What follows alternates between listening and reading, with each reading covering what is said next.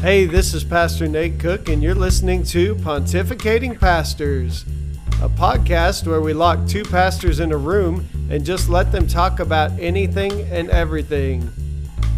My friend Michael Pigg is a church planter in San Marcos, Texas, and I'm a traditional church pastor here in Midwest City, Oklahoma. Today on the podcast, Michael and Nate are once again stuck in quarantine for the second week.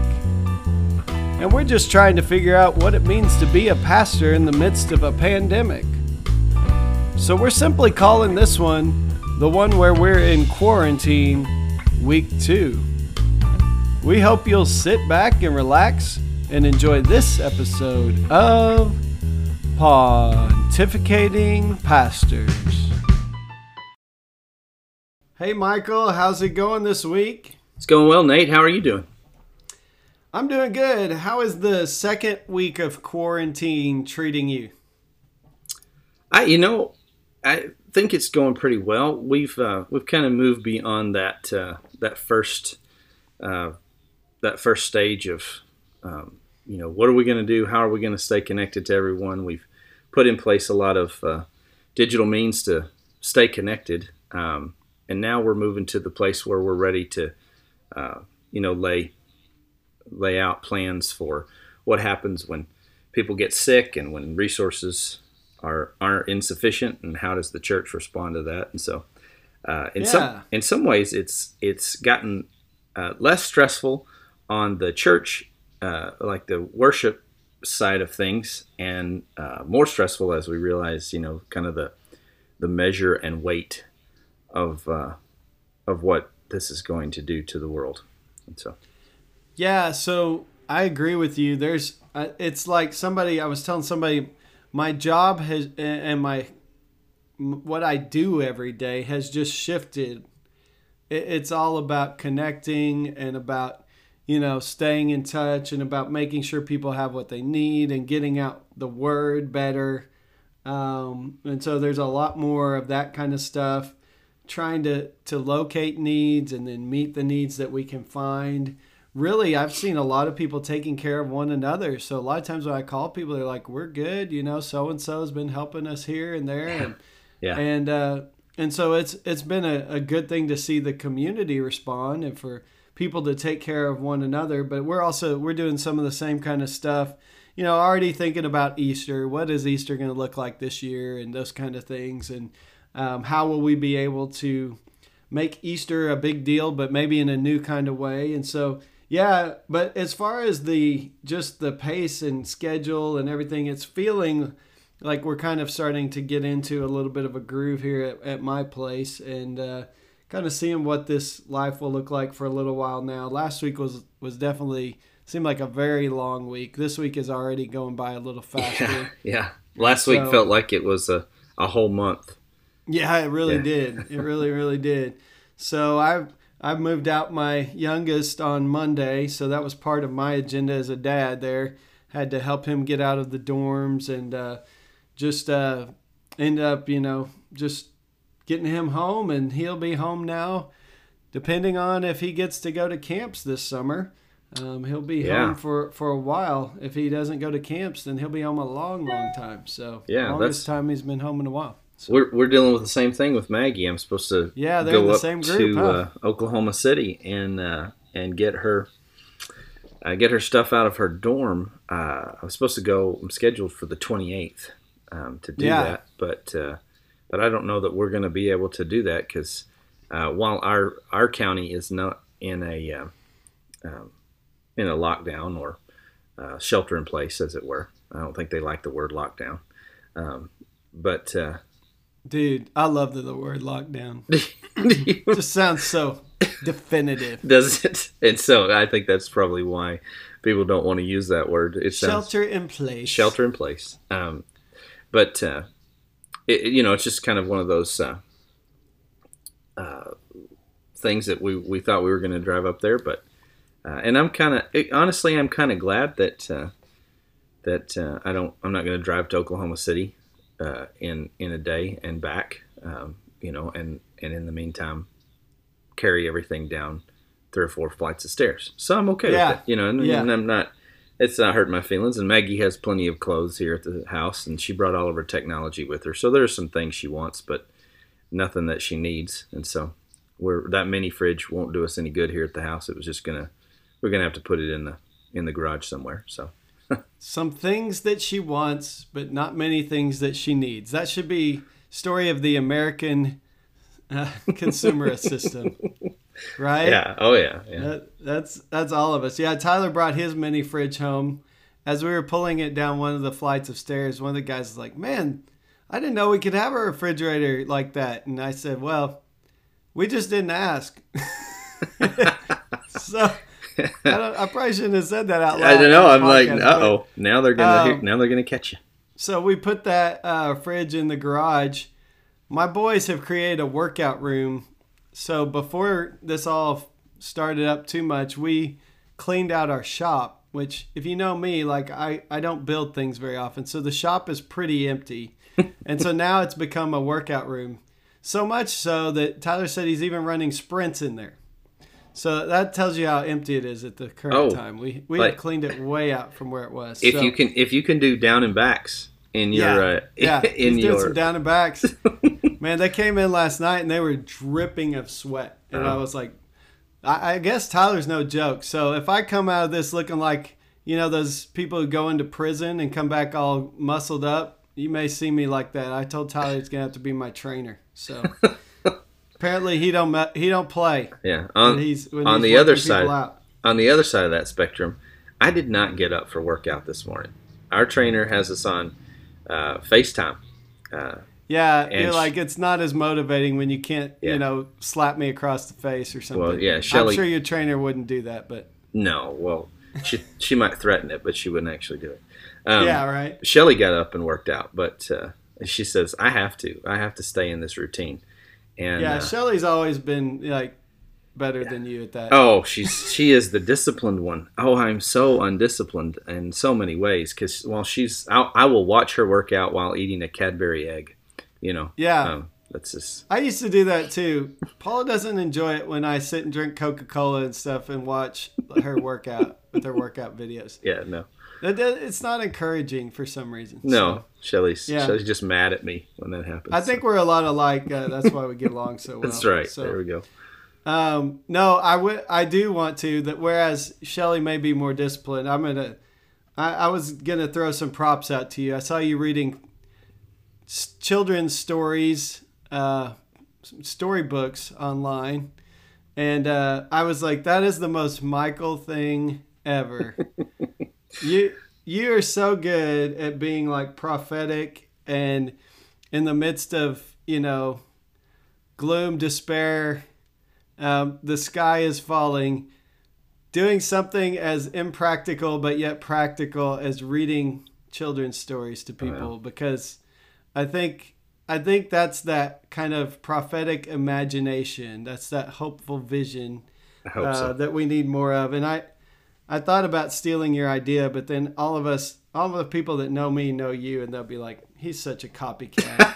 So if I do end up reading stories online, I'll give you some credit for it. You feel free to do so. I don't do a morning devotional because I just turn people on to yours.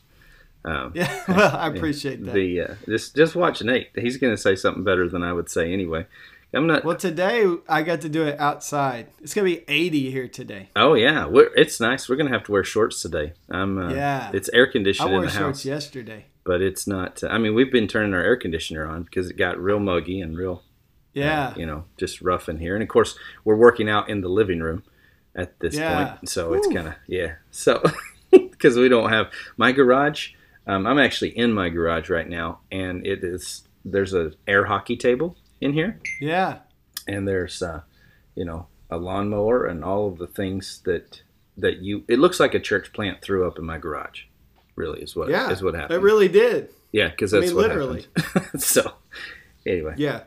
So I got my workout in behind the mower, hour and a half yesterday. Hour and a half behind the mower. Yeah, I got a little cardio going, so it was good times. I'm definitely enjoying that. So it was nice and sunny yesterday, and I decided to take some time and just get outside and mow the old lawn because the weeds are growing faster than the grass right now. So yeah, yeah, you know how that goes early on in the season. Yeah, so. I've got clover. I don't have grass. Yeah, I just have clover. So, yeah, it's good times. Well, I think last week we said we might come back to this idea of presence. We're Absolutely. in this time now where we can't be physically present with people. Right. It was funny. I bumped into one of my ladies at the grocery store last night, one of our senior adults, and she's not really on social media or really any kind of internet stuff. So I saw her, and my first reaction was to go give her a hug, and I didn't. I was just like, and it felt so weird to like resist the urge. Oh yeah. Of going, and she said something to the effect, "Yeah, I really want to just give you a hug just now, but can't do it." So yeah. Let's talk a little more about presence today. We didn't exhaust the topic last week by any means. So yeah, I had a situation like that where I encountered a family. And my intent was to encounter them from a distance and, use social distancing, but have a conversation.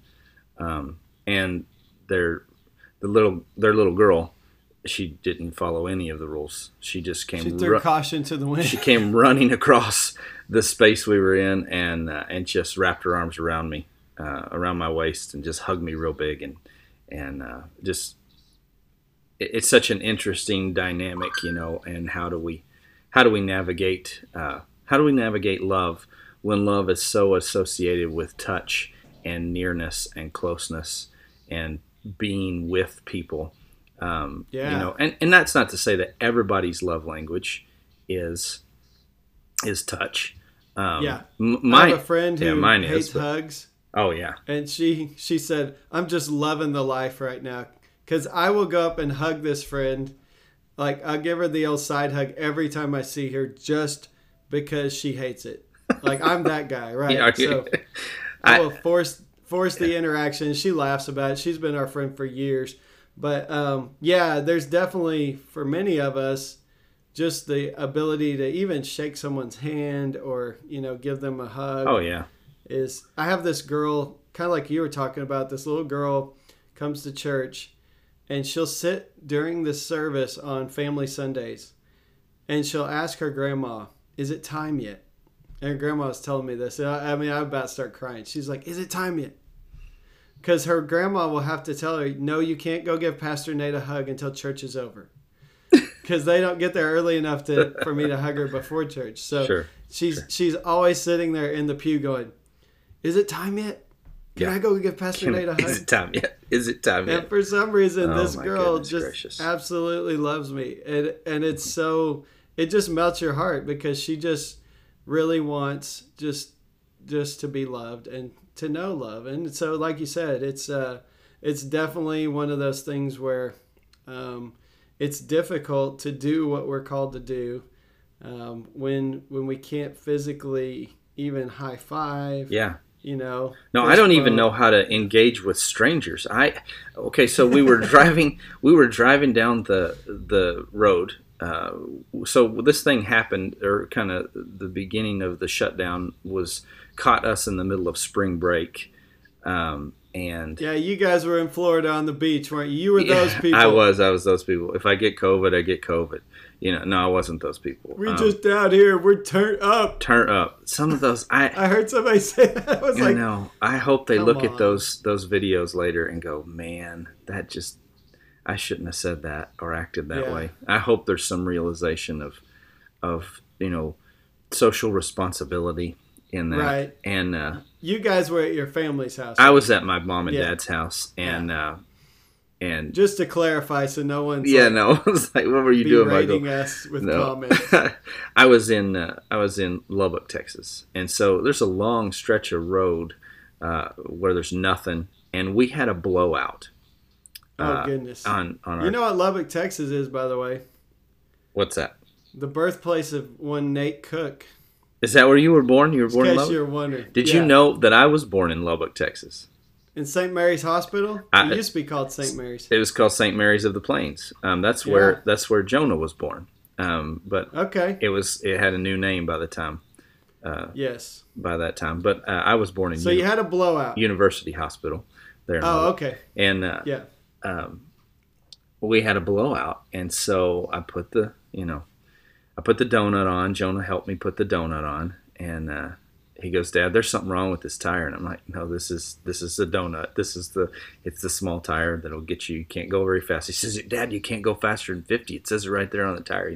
He was real worried. Yeah, about it. You can't do it. Yeah, and of course I went 60 at some points because, I mean, it's this huge stretch of highway where I'm just like, I can't take it. About 85. Oh yeah, where the signs actually say 80 miles an hour. Yeah. So I've been on that road. Yeah, and I've pushed it.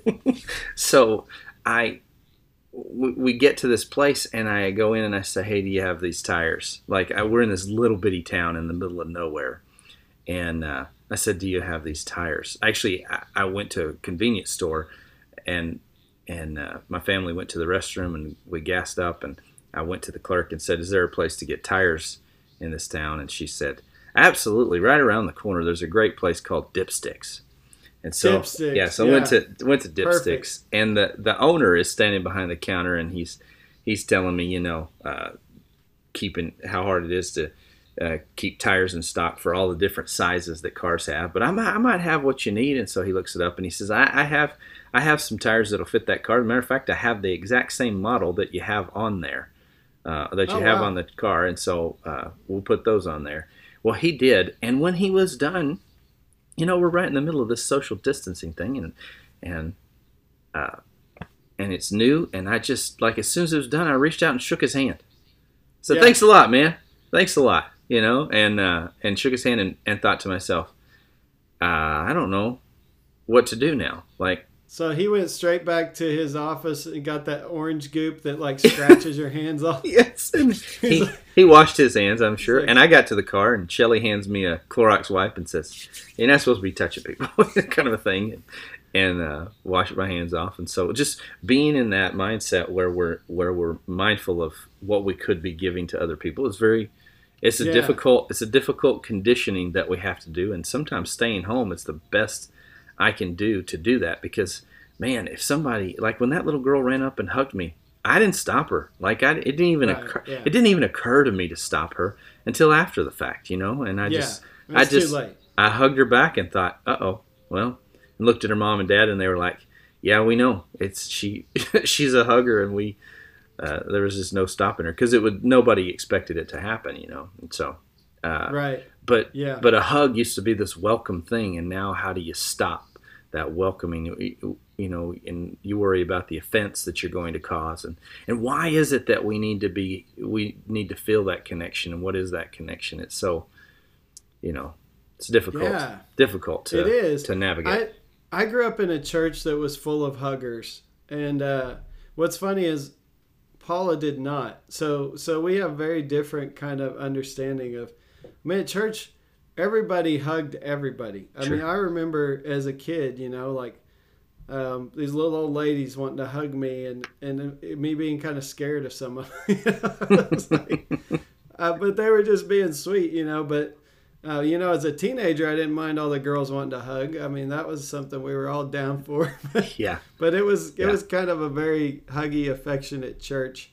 And I know for some people that sounds like the worst nightmare, but for me, that was kind of part of the language of church. Was you always had people who were just there to love you, and it was completely appropriate kind of hugging, and it was just this whole idea of, even outside your mom and your dad, your grandpa and your grandma, you had all these other people that kind of had adopted you, and I think it was a really great thing as a kid to feel that kind of love from a community. As you're growing up, because so many kids have don't feel that kind of love, maybe even at home. So I think that's one of the things that church often has to offer. And so when we're talking about presence, I mean, this is a very interesting time for all of us here. Yeah. Bob Goff tells that story about his neighbor. I don't know if you've read Everybody Always, but if you haven't. I've read part of it, and then I got back into a semester of classes, and that's usually when my reading for fun stops. Yeah. So Bob Goff tells the story about, this parade that they do for his neighbor who has cancer, and she stands at the big picture window as the parade in their neighborhood goes past. Yeah. And I did read that part. And I'm just trying to, part of story time with Michael was just, how can we parade in front of the big picture window? Kind of a thought process. How do we help each other during this crisis? Because there's gonna be some real strain on our addicts. People who just can't, who their coping mechanisms are substance abuse and things of that nature. That's just going to be so hard, and at what point is it more detrimental for them to be alone than it is, for them to come in contact with others who may have COVID or whatever. So it's, and then I was thinking about mental health just all together. I shared on Sunday in our church service a little bit about my own struggles with anxiety as a young adult, and even this last week I felt some of that coming back on, which I hadn't really felt in a long time. So I think there's a lot of people out there like that, and isolation is not what we're made for. I mean, presence, being together. In fact, they've proven that recovery works better when people recover in communities, and what we generally do is isolate them in rooms, in institutions. So it's isolation often that causes a person to lash out in a criminal way, and then so our prisons are places where we isolate them. We isolate them more, and so which we've discovered is not helpful. So doing groups and getting them together where they're doing peer accountability and those kind of things are helpful in more of a restorative justice a process. And so I think we're learning a lot, but we learned it a long time ago when we started talking about the triune God, right? Because we talked about a God who is a relationship within God's self. And then we're created in the image of that God, and so we are built for relationship too, So. Yeah, for a long time, the Eastern Church kind of held the ground on the Trinity, and I think the Western Church is finally beginning to rediscover it. But that whole idea you're talking about, which is a hard thing to fathom, but just the fact that God is not loving, like God doesn't just love people. God is love in the midst of God's self. So the Father loves the Son, who loves the Spirit, who loves the Father, who loves the Son, who loves the Spirit, who loves the Father. Right. I mean, it's just like this whole dance of love that then we get invited into. Right. And the presence of God, is enough for us, but we also are made to have that kind of presence with other people. And so I think right now what the church is really doing is scrambling to do the best we can with what we have. But there will be a day when we all need to be back together in person, in body. Sure. There will be a day when it becomes reasonable that I hope what the church gets from this is how much we need that meeting time, and that we don't give up on the habit of meeting good. I'm hearing so many people say, and this may be a little bit of a controversial statement or going against the grain, but hearing so many people say, well, the church is finally unleashed to online, like we're discovering new ways. And I'm like, I hope we don't end up staying this way. I hope we don't encourage people to stay online, because what I'm discovering is how much I need those people in person.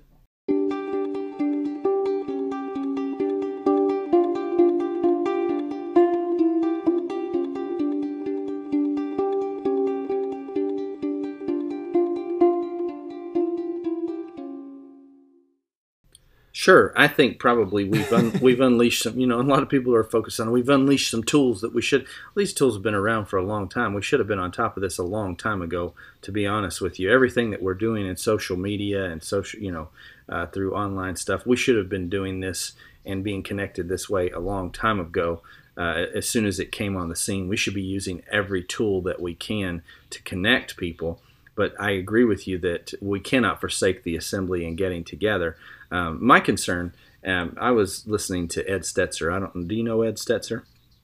I know of Ed Stetzer. I don't know Ed Stetzer personally. Well, okay. I don't really know. I mean, I've been in the same room with him a couple of times and I've talked to him, but I haven't. I wouldn't say. You just name dropped on me. Well, no. I mean, I call you Noah Terry. No. Noah Terry is the king of name droppers. I've just been in I'm just messing church planting kind of scenarios where he's the one speaking, at things.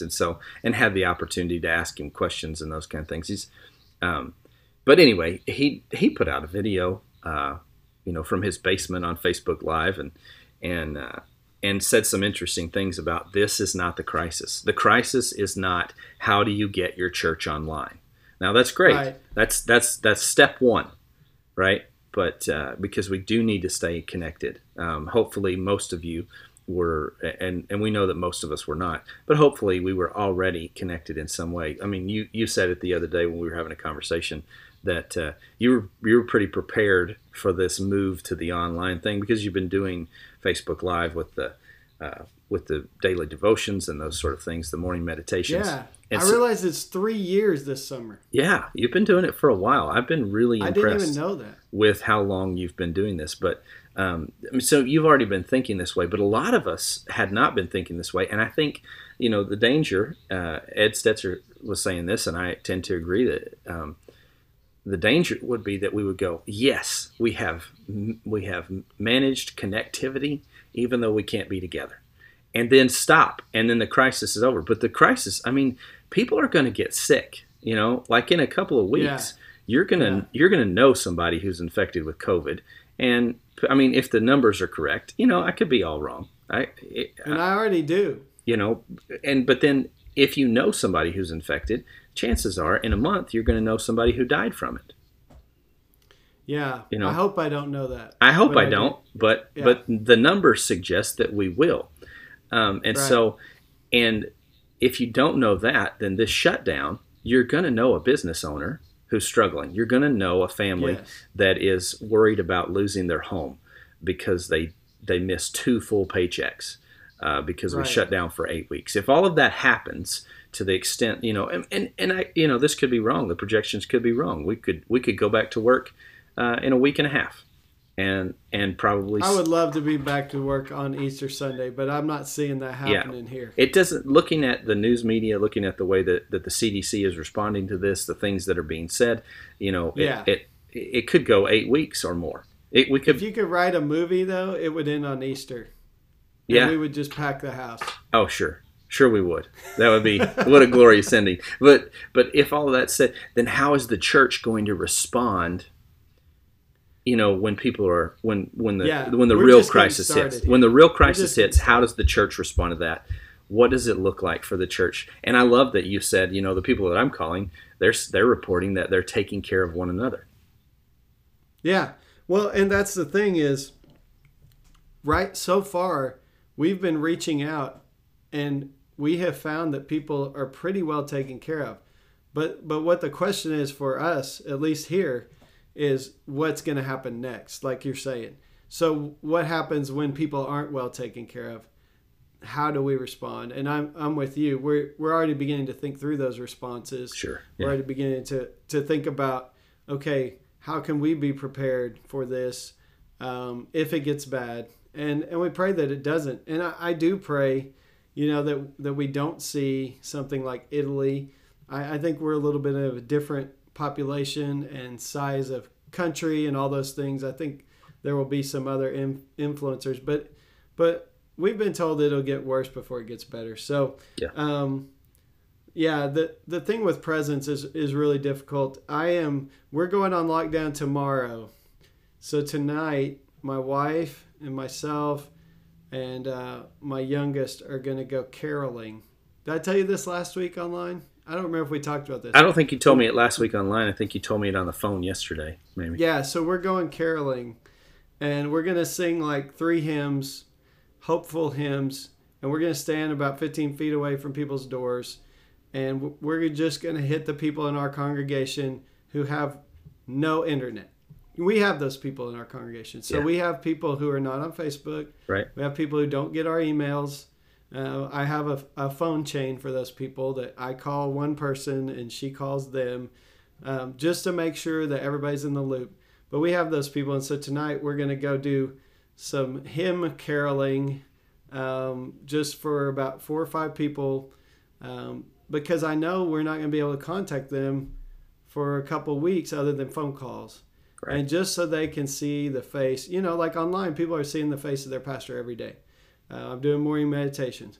But those who aren't there, they don't get to see that. And so I think that presence is really, really important. And I do believe it makes a difference. And we're trying to do it in the safest way possible and all those kinds of things because, obviously those people are the people who are going to be the most susceptible. So we will be as far away as we can be from their houses, and we will not let them run up and hug us.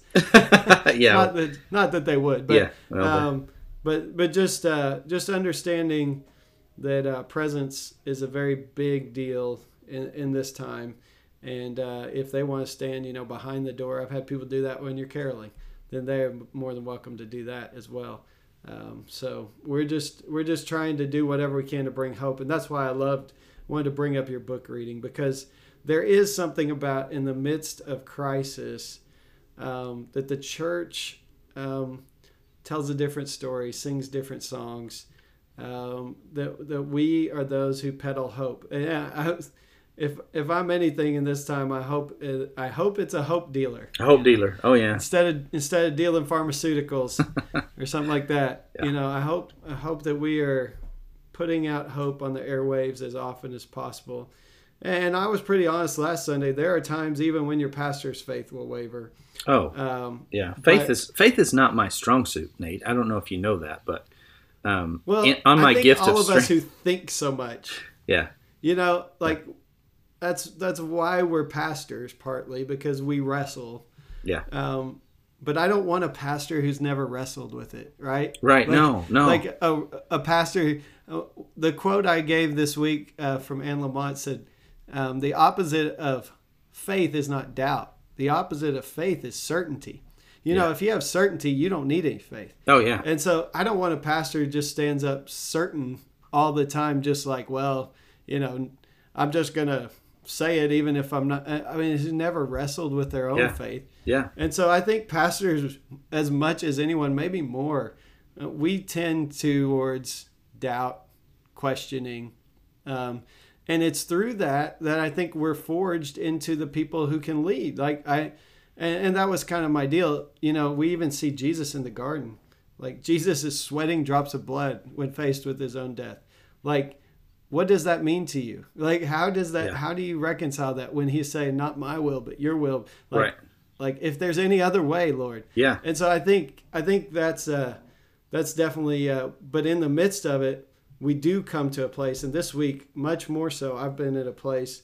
And I get to preach about dry bones on Sunday. So, I'm going to be I'll be hooping and hollering in my living room. But we are those people who get to peddle hope and get to deal hope for people. So yeah, well, we'll be talking Romans chapter 12 this Sunday. And there you go. Yeah, so it's going to be good stuff. You can't beat that one either. That's one of my favorites. It's such a good, you can, I just kind of want to read it and then drop the mic, kind of thing. Yeah. It's just so good. I love the Message translation.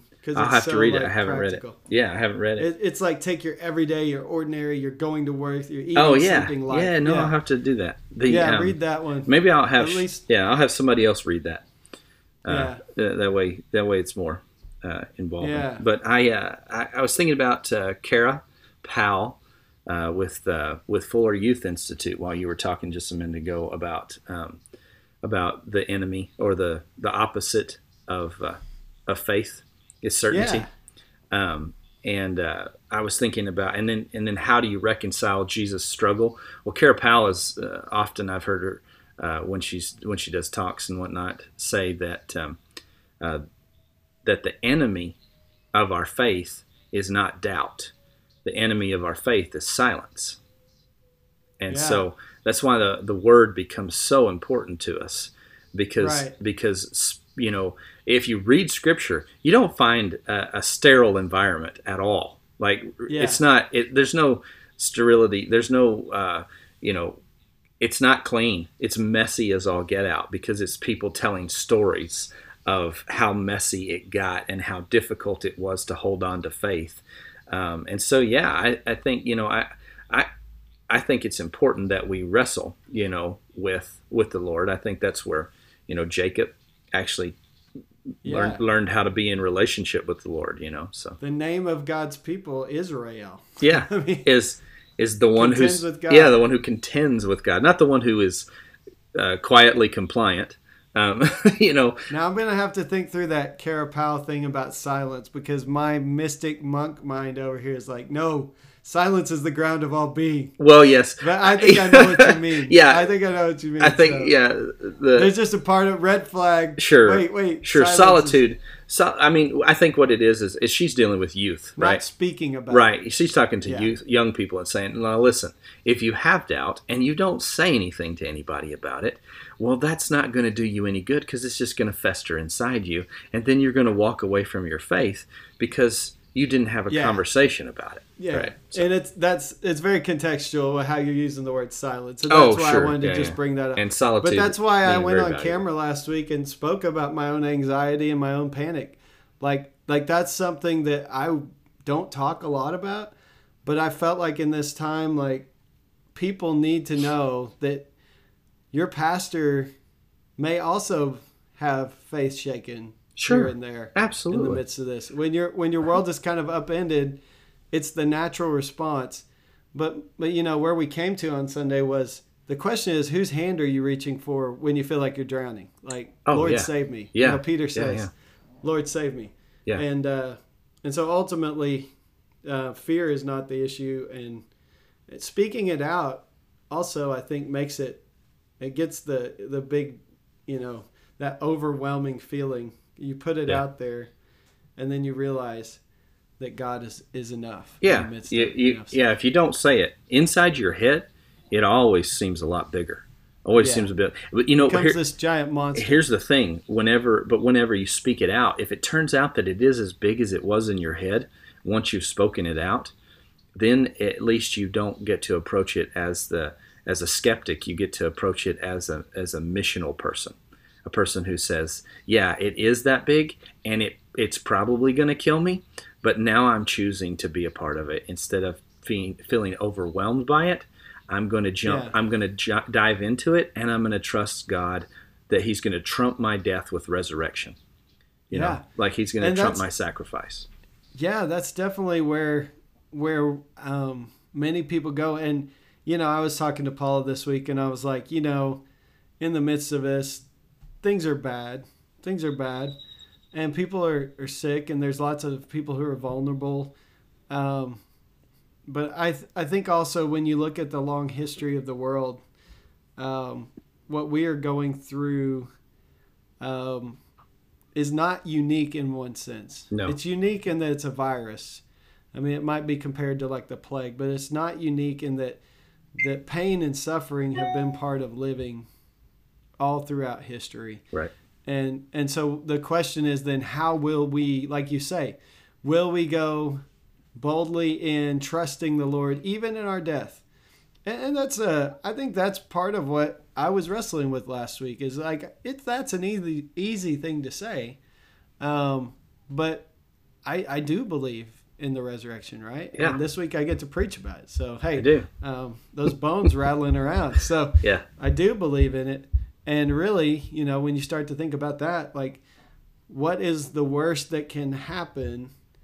My Thomas Keating, one of my heroes, says, well, then you get to be with Jesus if the worst happens. It's like he's just so matter of fact about it, and sometimes it takes us a while to get there, and that's why I'm encouraged with Jesus even wrestling over his own death, but finally submitting to the will of the Father. So there's definitely lots of opportunity for us in this time to be real, to be vulnerable, to be honest, to be as present as we can be in people's lives, but not just peddling hope, but not in a cliche fashion. I feel like, no, in an undermining, in the midst of the mess, in an attempt to undermine fear, right? Like, so we, in a revolutionary way that says, I know you're worried that there's not enough, but there's more than enough. In the hands of Jesus, He takes 7 loaves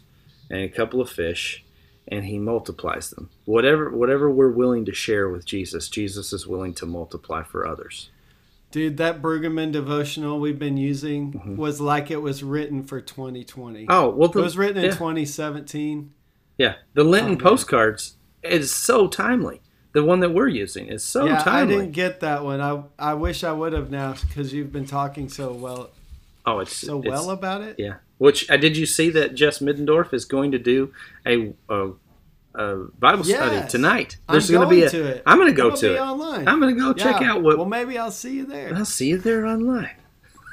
Yeah, I've encouraged my people too because the fruit of the Spirit is something we could all learn to exhibit a little more and allow God to shape us in. Well, sure, because right now, more than any, we need to be telling our congregations that they have gifts from the Holy Spirit. They are capable of being hope peddlers as well.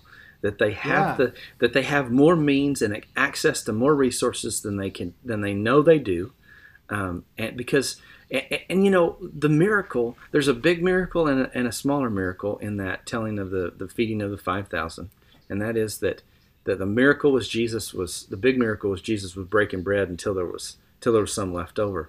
The small miracle was that somebody shared, right? Yeah. You know, like that might have been the bigger miracle. That's kind of. I went to the store this week and looked for TP. Yes, we were out again. Isn't that interesting? That the most useless thing. I mean, it's not useless, but I can survive without it. Man, we all have running water. We have running water. We don't need to. I'm sorry. The week before I went and I got one little pack, like my family size pack, and I just walked out of there. I was like, "We're good." And then yesterday we had to go get a few more things before we realized we're going to probably be locked in our houses for a little longer, and there was none left, and I was just kind of smirking and laughing about it, and I was like, out of all the things, I mean, I found food. Like food is probably more essential. Than TP. Yeah. And then bottled water. I guess where I'm at, I have well water, so I'm like, stuff comes out of the tap. It won't kill you. Yeah. Ours is drinkable. It's potable water. It's potable water. But that's why I say it is bad. It's not unique.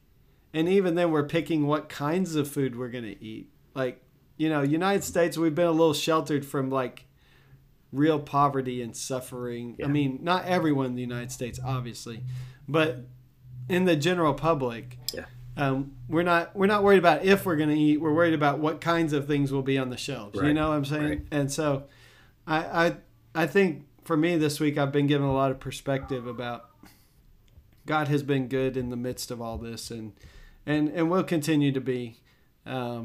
If we begin to lose people, I think, like you were saying, that will be when the church really needs to step up and minister in ways that we can. I don't know what we'll be allowed to do as far as like services, things like that, but we pray that doesn't happen, and we pray that God continues to guide people around the nation, and as far as like helping out patients and things. Yeah.